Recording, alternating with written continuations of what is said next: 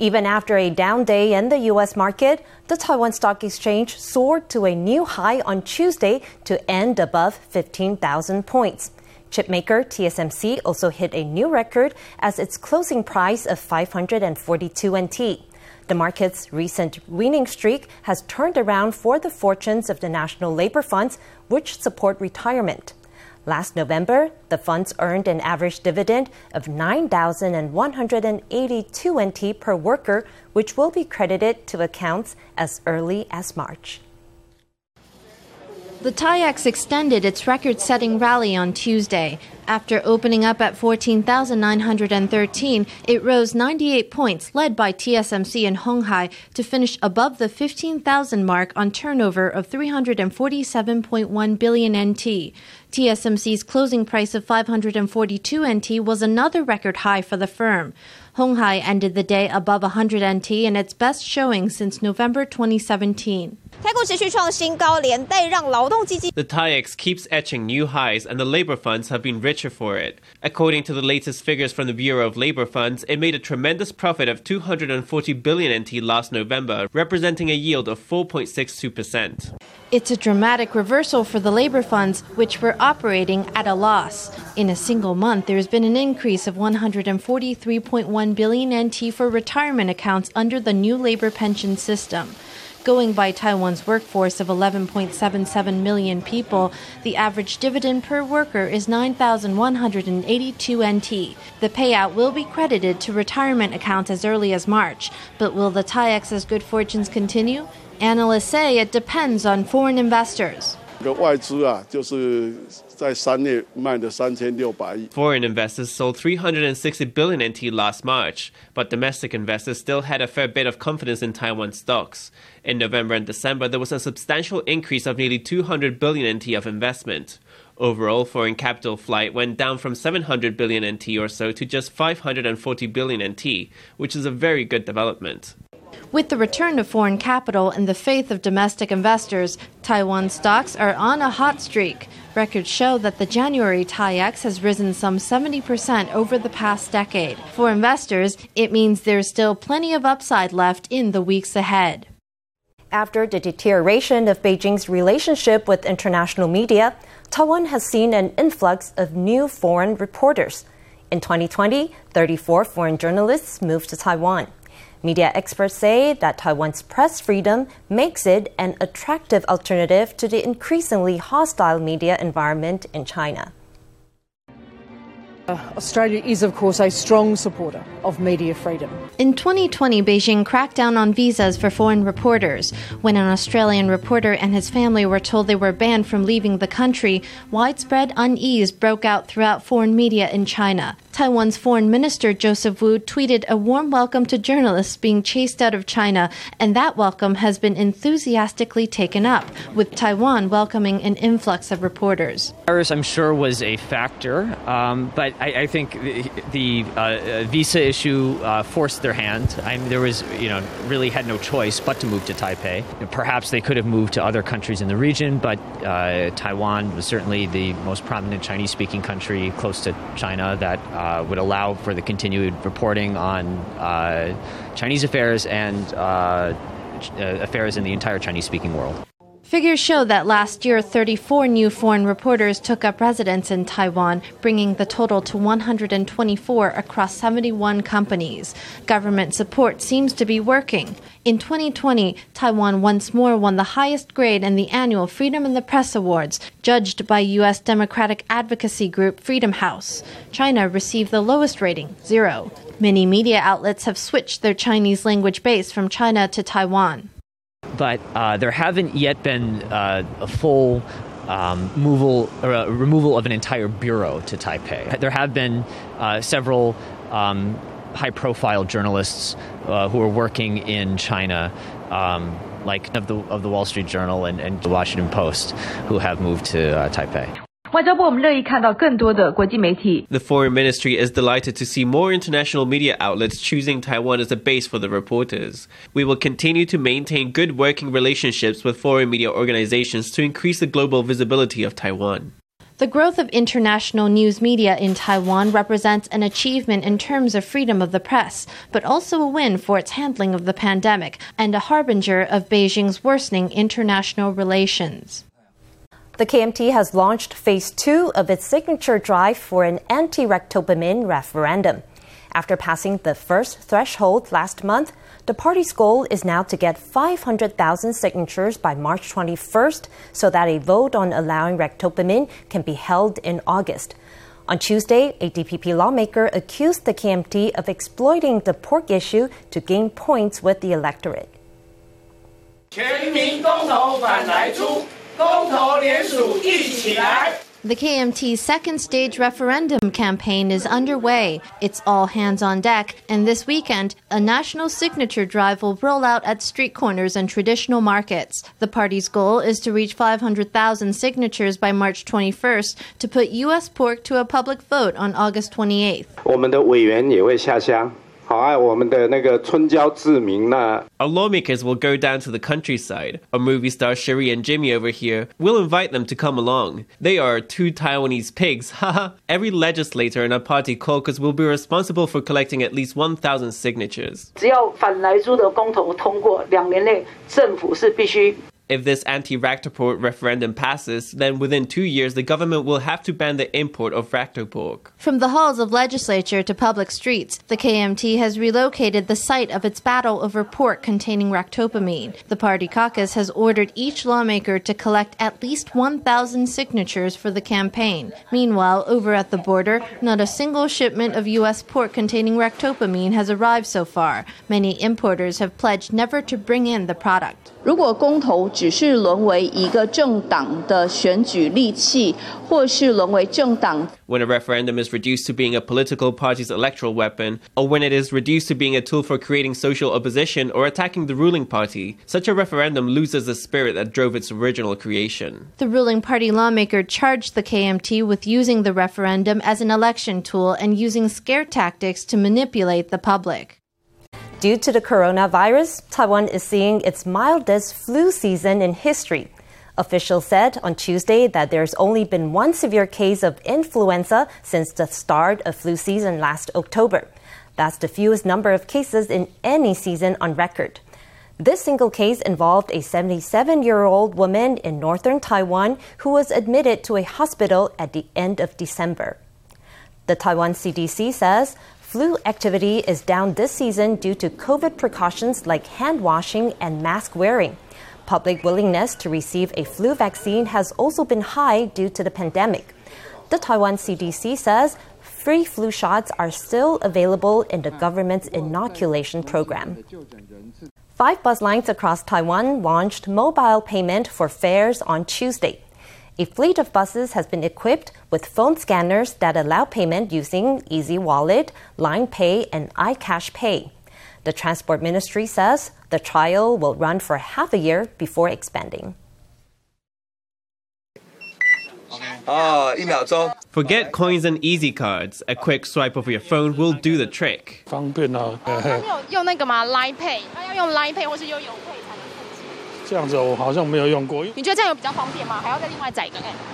应该是很方便吧，这样子才会省起一些流程、一些手续啊。First, you'll have to download an app for Easy Wallet, Line Pay, or iCash Pay. Some riders say it's a major convenience, an upgrade to the smart card payment system that's already used on 12,000 buses nationwide. Every year, around 1.13 billion rides, or about 91% of the total, are paid for using smart cards like EasyCard.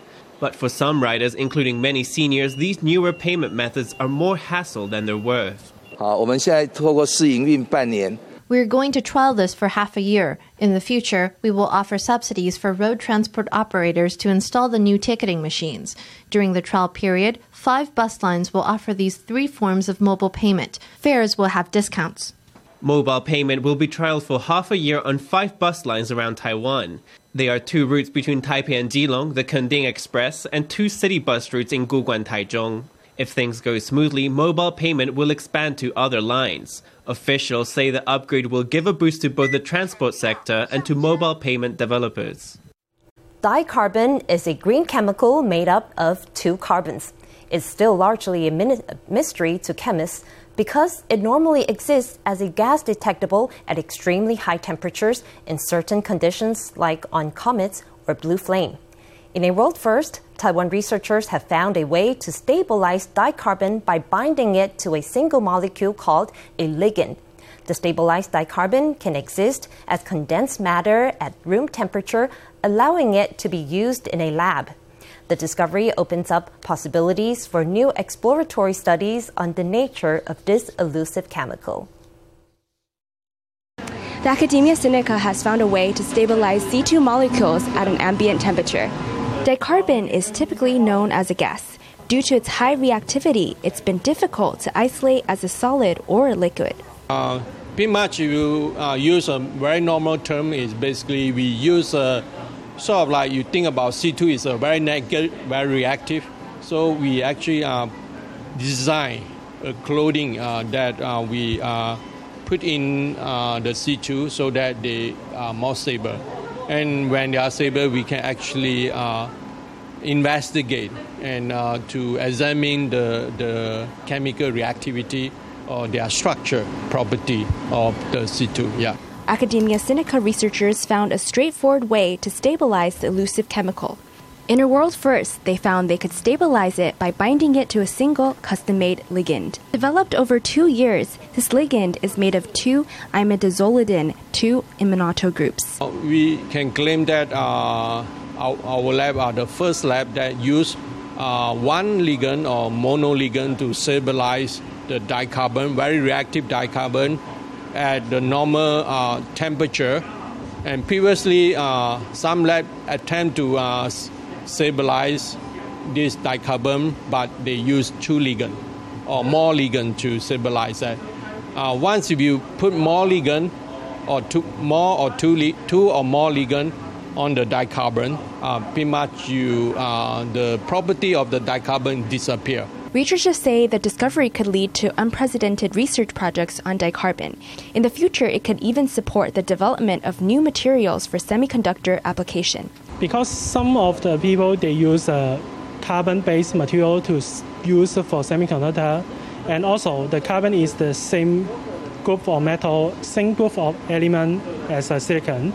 So it may provide some sort of new material for the semiconductor application, but it still is far too long to the real application. Researchers hope that their stable C2 molecule will open up new doors for future applications and provide methods for researchers to stabilize other reactive materials.